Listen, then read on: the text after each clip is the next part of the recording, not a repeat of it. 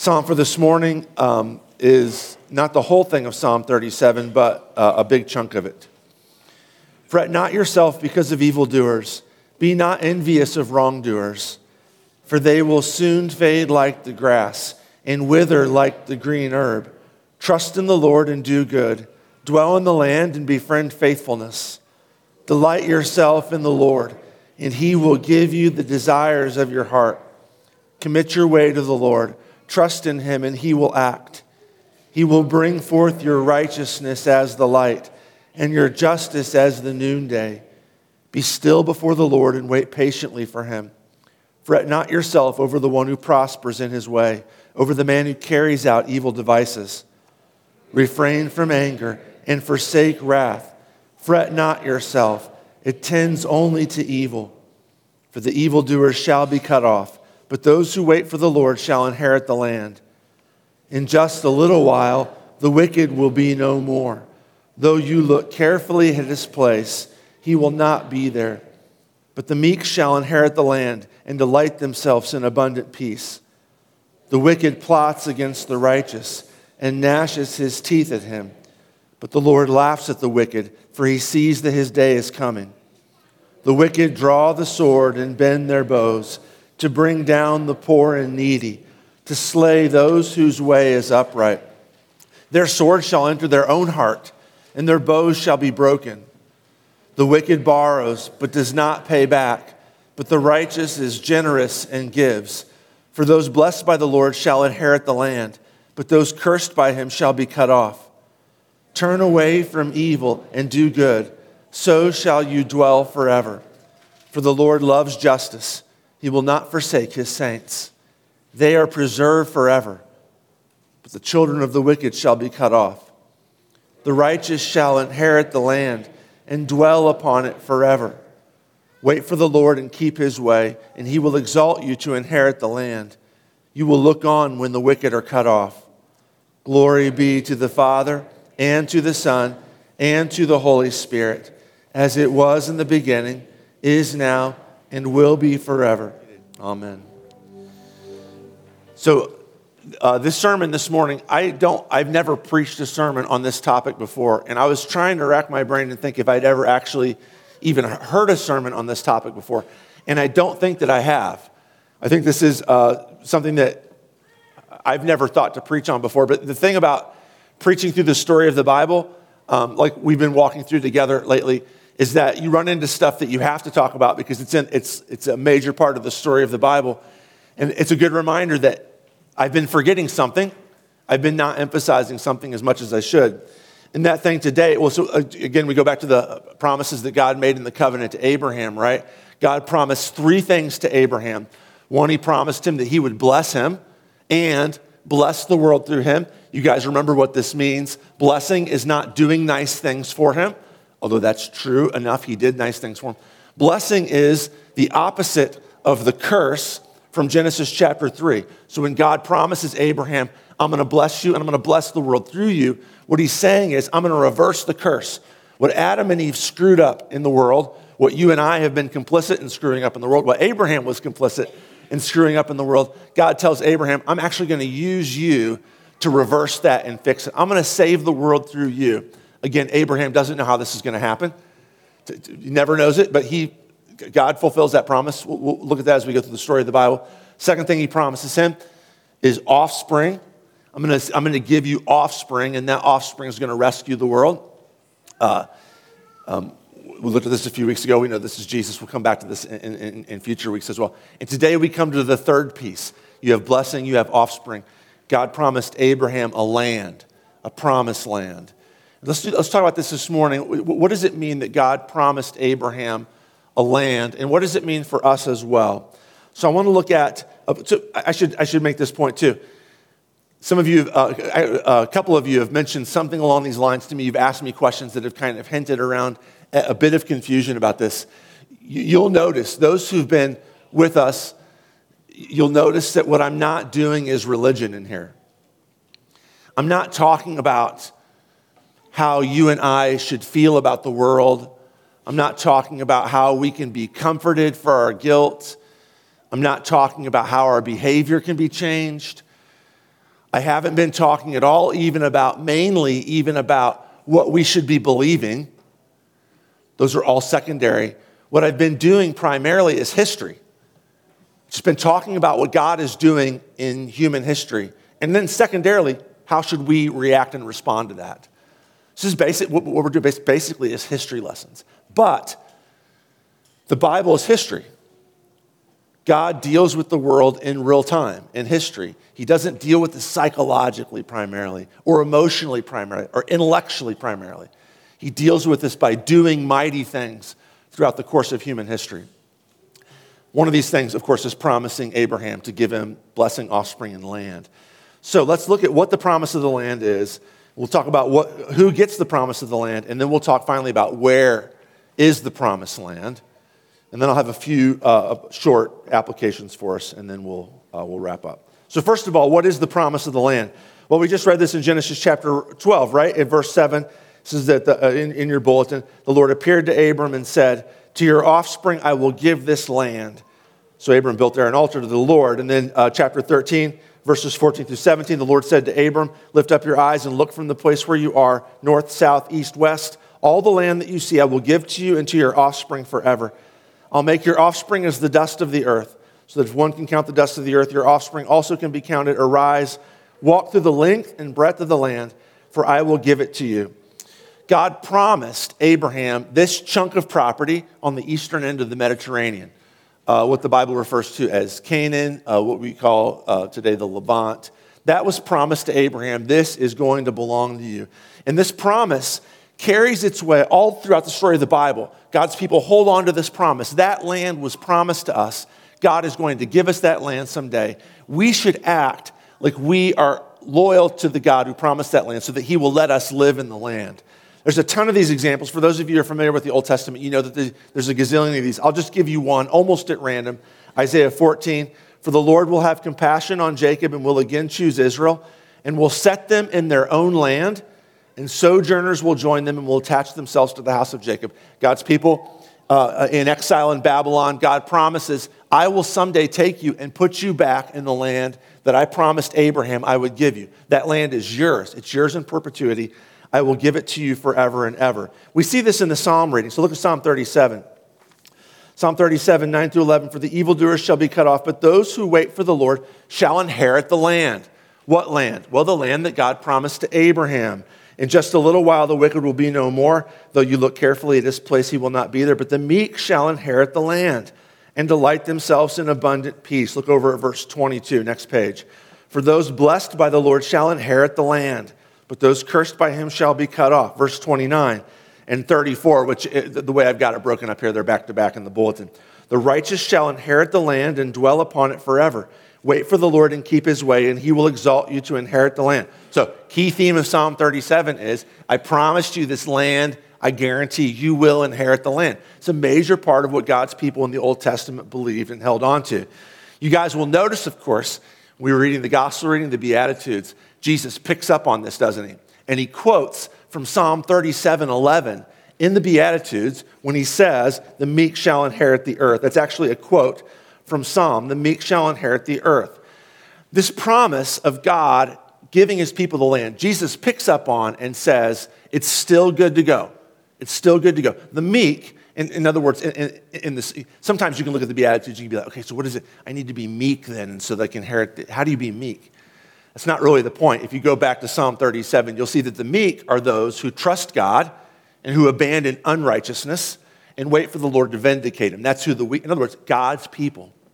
God, and now Jesus in Matthew 5 are promising God's people, you will get the land. Those of you who are God's people, you will receive the land. It's a very, very important part of God's mission to reclaim his world is that this piece of property, this promised land is going to belong to you, God's people, forever and ever. Okay, that's what the promised land is. Most of you probably know that. For those of you who don't, it might be new. But it's good review nevertheless. I also wanted to tie it into Psalm 37 because we're going to be looking at Psalm 37 a bit more in a few minutes. Okay, now to the question, who gets the promised land? Who gets this promise of the land? Offspring of Abraham, right? It all goes together in Genesis 12, 15, and 17. God promises Abraham blessing, salvation, offspring, And then he promises Abraham and his offspring the land forever and ever. So, easy answer is, it's the offspring of Abraham who gets this. Now, look over at the epistle reading. And like I warned you last week, this is not the way I'm normally going to preach in here. I'm normally going to sit like on one text. But I have to jump around to try and tell this story. So I'll be doing a little bit of jumping around this morning. Romans 4, look at verses 1 through 5. What then shall we say was gained by Abraham, or our forefather according to the flesh? If Abraham was justified by works, I don't have time to get into this right now, but justified basically means right with God. God says, you are right with me. He has something to boast about, but not before God. For what does the scripture say? And it goes back and quotes from Genesis chapter 12. Abraham believed God, and it was counted to him as righteousness. Now to the one who works, his wages are not counted as a gift, but as his due. And to the one who does not work, but trusts him who justifies the ungodly, his faith is counted as righteousness. So Abraham doesn't have to do anything to get this promise from God. He has a dream, a vision, and God says, I'm giving you this promise. Abraham didn't do anything to deserve this. Not even circumcision, because he wasn't circumcised when God gave him this promise. That all came later. The promise of the land, like the promise of all of salvation, is completely dependent upon God's decision to give the land to people whom he chooses to give it to. So, Abraham's offspring are, shorthand, whoever God chooses to give it to, and the way he does that is through faith. Romans 4 makes this clear. Let me look down a bit. Let's see, verse 11 here. Abraham received the sign of circumcision as a seal of the righteousness that he had by faith while he was still uncircumcised. The purpose of choosing Abraham was this: to make him the father of all who believe without being circumcised, so that righteousness would be counted to them as well as those who are circumcised, who aren't really circumcised, but who also walk in the footsteps of the faith that our father Abraham had before he was circumcised. Okay, I'm talking fast, I know that. Let me break that down. What's Romans 4 saying? Paul is saying God made promises to Abraham to give him blessing, offspring, and the land. Who gets that? Everybody agrees. Paul agrees. Jesus agrees. Disciples agree. The Jews that they're talking to agree. It's the offspring of Abraham. But now Paul is going to answer the question, well, then who's the offspring of Abraham? Well, it's a no-brainer, say a lot of Jews during Jesus' day. If you can get on genealogy.com and trace your heritage back to Abraham, ethnically, biologically, then you are the offspring of Abraham. Paul says, not that quick. It's not your ethnicity. It's not your biology that connects you to Abraham. It's your faith in Jesus. For those who believe in Jesus, he says in verse 11, Abraham is the father of you. Abraham is your father, which means that all the promises God gave to Abraham come to you, the offspring. I'm going to put this off until a future sermon, but the offspring is going to be Jesus. We'll look at Galatians 3 at a future date. The blessing, salvation. Salvation was promised to Abraham and his offspring. You believe in Jesus, that's you. You are Abraham's offspring, you get the blessing. And the land. The land was promised to Abraham. Who does the land belong to? It belongs to those of you who've been justified by faith in Jesus Christ. The land belongs to you. And some of you might be thinking right now, okay, so he just said the land belongs to me. What's that some kind of metaphor for? Like some kind of spiritual truth that he's hinting at here? No, we're not talking about spirituality or religion. We're talking about history. The land belongs to those of you who believe in Jesus. That's what Paul is saying. Now, what land? What's the land? We'll talk about that in just a second. How does he do this? How does faith in Jesus get us this promise of the land? How can believing in Jesus get you the promise of the land? Well, it's hinted at in Psalm 37. Can we flip back there? So if this was a Baptist church when I was growing up and there was no bulletin, you'd have to be flipping back and forth in your Bibles a lot. So you should be thankful that we don't do that. It's all in the bulletin here for you. Chapter 37, we already read Psalm 37. We read verses 9 through 11. It's hinted at here. Listen, check this out. For the evildoers shall be cut off, but those who wait for the Lord shall inherit the land. In just a little while, the wicked will be no more. Though you look carefully at his place, he will not be there. But the meek shall inherit the land and delight themselves in abundant peace. You see what the psalmist is saying? You look at the wicked. You look at those who have the power. You look at those who have all the money. You look at those who have all the cultural cachet, and you think, they're it. They're in charge. This is their world, and the rest of us are just living in it. But here's the thing. The psalmist says they'll be cut off. I read Ecclesiastes recently. There's a big theme in there, which is basically like this. It goes like this. If you choose to live your life for money or possessions or power or for sex or for pleasure, all of those good gifts of God, but when we make them the centerpiece, the focal point, the goal and destiny of how we get up in the morning, what we're going to find is that however much you get of that, however much money you get or property you get or sex you get or power you get, eventually you're going to die and it all goes away. The writer of Ecclesiastes says, I looked around and I saw that the people who are working hard and making money and building huge houses and getting a bunch of land and padding the IRAs, they die and then they give it to their foolish kids who just waste it. Writer of Ecclesiastes. That's what happens. All the people that you look around and you say, well, they own the world and we're just living in it. They will die and it won't be theirs anymore. Okay, so how do we inherit the land then? Well, here's the key.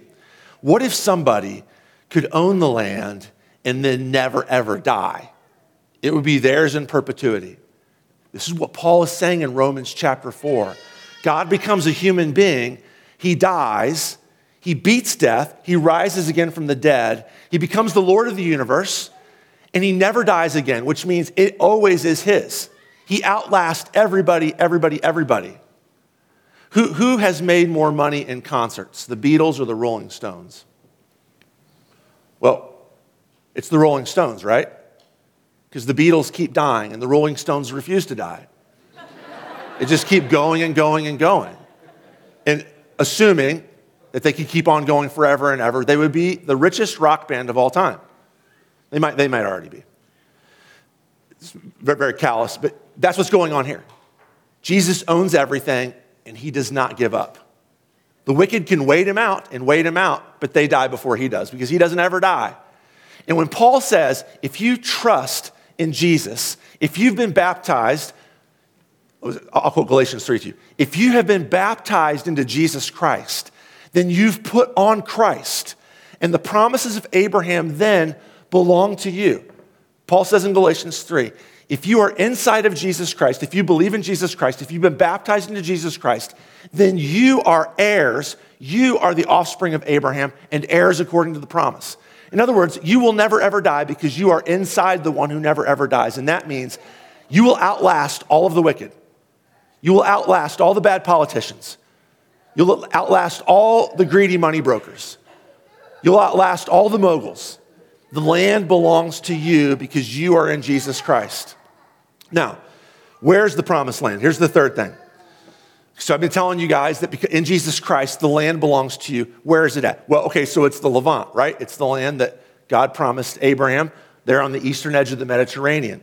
Yes, that's true. But there are hints, even in the Old Testament, that it's a little bit bigger than that. This is good. This is juicy stuff. God says to Abraham, God says to David in Psalm 2, one of my favorite Psalms of all time, ask of me, and I will make the nations your inheritance. God says to David. David's the king of the little tiny property that he promised to Abraham on the Levant. And God says, don't think small. Ask me, and I will give you the whole shebang. This is little David. He's not a big, powerful king. It's a little tiny country. 3,000 years ago, way smaller than Egypt, way smaller than the Hittite Empire, way smaller than the Assyrians, way smaller than the Greeks, way smaller than the Romans or the Persians we're going to become in a few years. Little tiny, and yet God is saying to the Messiah of Israel, David, ask me and I will make the nations your inheritance. Later on in the Psalms, and there's a lot of Psalms that are like this, later on in the Psalms, God says, we almost sang this hymn this week, but we sang it last week, so we couldn't sing it 2 weeks in a row. That would not be, it's just not done. But come ye that love the Lord. We're marching to Zion. It's based on Psalm 87, which goes like this. On the holy mount stands the city he found. I'm sorry, not come ye that love the Lord, but glorious things of you are spoken. The Lord loves the gates of Zion more than all the dwelling places of Jacob. I'm reading from Psalm 87 now. Glorious things of you are spoken, O city of God. Okay, now check this out. Among those who know me, I mention Rahab, which is kind of, I know there's a character called Rahab in the Bible, but Rahab is a word in the Psalms for Egypt. I mention Rahab in Babylon. Behold, Philistia and Tyre with Cush. These are all foreign nations, some of them who've been opposed to Israel militarily and politically. All of them foreign nations. This one was born there, they say. Hold on, wait. The psalmist says, I look around and I see people from Babylon. I see Egyptians. I see people from all over the world. That person was born in Zion. And of Zion it shall be said, this one and that one were born in her. For the Most High himself will establish her. The Lord records as he registers the peoples. This one was born there. The Lord, there's this day in the future the psalmist sees when God is all over the world. He's in Egypt, he's in Philistia, he's in Africa, he's in Asia, he's in Europe, he's in Glen Carbon, Illinois, and he says that person is born in Zion. Put him down on the citizenship list. In other words, God's determined to make the whole world his land. God's determined to make the promised land bigger and bigger and bigger until it covers the whole world, until the righteousness of the Lord covers the earth like the waters cover the sea. Go back to Romans 4. Paul says this explicitly in Romans chapter 4. Flip over back to the epistle reading. Okay, God promises Abraham the promised land. What did he mean? Now, Paul doesn't even explain this in Romans 4. It's almost like a throwaway line. But check out the last verse of Romans chapter of our reading in Romans 4. Romans 4, verse 13. For the promise to Abraham and his offspring that he should be the heir of what? Canaan? The Levant? No, the heir of the world. God promised Abraham and his offspring that he would be the heir of the world. A promise that comes to us not by the law, but by righteousness of faith in Jesus Christ, the King of the world, the King of the whole world, who has died and risen and can never die again. And if you're in him, you are an heir of the whole world. The whole world belongs to you. All right, now what are we going to do with this? A couple quick applications and then we'll be done. First of all, what does Jesus do with it in the Sermon on the Mount? He starts off by saying, the meek will inherit the earth. And then a few verses later, he says, you are the salt of the earth. The meek will inherit the earth. That's you guys. You are the salt of the earth. What does he mean? I mean, what is salt in the ancient world? That's an interesting, for some of you, boring for some of you, question to talk about. Salt is it's a preservative. It's a flavoring. It doesn't really matter right now what it is. The point is that it's good stuff and it helps the world out that we're here. Whether we're preservatives or flavoring or a purification thing, tool of purification. The world needs God's people. They are good for the world. Later on he says, you are the light of the earth. The world is a dark place except for this light that God has put in the midst of it, you guys. And it belongs to you, and so you should live in the earth. So, what does it mean to be the salt of the earth? First of all, we should live in it. Psalm 37, go back to Psalm 37. This is the last time we'll flip around. We'll spend a few seconds here in Psalm 37, then we'll be done. Psalm 37, verse 3, trust in the Lord, do good, dwell in the land, and befriend faithfulness. The land belongs to you. I know it doesn't look like that. It looks like those guys, the bad guys, are in charge, but it actually belongs to you. So dwell in the land because it belongs to you. Part of being the salt of the earth is to be in the earth. There's a Christian impulse, which is very, very old. It goes back thousands of years, which is we should just withdraw. We're like different than everybody else. Let's just get behind the walls of our Christian ghetto and hide out here and kind of just play it safe. Maybe kind of look down on the people out there. Just, no, you're the salt of the earth. The psalmist says, no, dwell in the land and befriend faithfulness. Resist the monastic impulse to flee from the world. There's a book that was kind of popular in our circles, written by an Orthodox guy, Eastern Orthodox guy, several years ago, an American guy named Rod Dreher, called The Benedict Option, in which he kind of argued for this. Like, what's the next step for Christians? Like, well, nobody likes us. Just kind of take our ball and go home and let the world see what it's like when we're not there. Kind of like Ayn Rand and Atlas Shrugged. All the rich, intelligent people with the money should go and hide out from all the masses who need them but don't like them. This is not, absolutely not what the Bible is calling us to do and to be. Dwell in the land and befriend faithfulness. You are the salt of the earth. It belongs to you. You're not living in a place that you're a stranger in. This world is not your home. This world is your home. God promises it to you. Dwell in the land and befriend faithfulness. Don't be afraid. Psalm 37:1. Fret not yourself because of evildoers. Psalm 37:8, second line. Fret not yourself. It tends only to evil. Don't be afraid. When I talk to Christians a lot these days, one of their main emotional responses to the culture around them is fear. You don't like what's going on. Everything's going bad. Don't be afraid. It just tends to evil. Fear is a result of lack of faith, not trusting that the God who owns the world and who says, I'm giving the world to you, is actually in charge. And it's a lack of love when we're afraid. It's a lack of love for those who God is calling through us, through our witness, to this new creation reality that he's made. This promise to us that I'm giving my human creatures the entire world. Love, faith, gets rid of fear. Don't be afraid. The land belongs to you. Don't be envious. Verse 1, second line, be not envious of wrongdoers. We're envious of people when we think that they have something that's better than what we have and we want it. And clearly, the promises of God, blessing, offspring, and land, that's like that's the acme of everything that's good in the world. It's all happiness. It's all joy. It's all power. It's all pleasure. It's been promised to us. Why would we be jealous and envious of people who have something that's fleeting?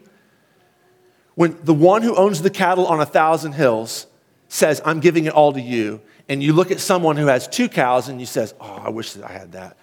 They're always, like these rich people are always in charge, and we don't have anything. It's not reality. We're living in unreality when we're envious of those who are wicked. Act with righteousness, verse 27, second page. Turn away from evil and do good, so shall you dwell forever. Turn away from evil and do good. Verse 3, trust in the Lord and do good. When we live lives of love and honesty and faithfulness and putting others first, even when they disagree with us, when we live lives like this, we are a sign to the world that there's a God who's in charge that makes us content with our lot, and they too can be happy and content. They too can know what it's like to own the whole thing if they would come and submit to King Jesus. It's a sign to the world that the new creation has happened. And then finally, of course, a trust in Jesus. Trust in the Lord, verse 3, do good, dwell in the land, befriend faithfulness. Delight yourself in the Lord, and he will give you the desires of your heart. Commit your way to the Lord, trust in him, and he will act. Trust in Jesus, and let him take care of human history. We don't have to force anything. We don't have to fight for anything.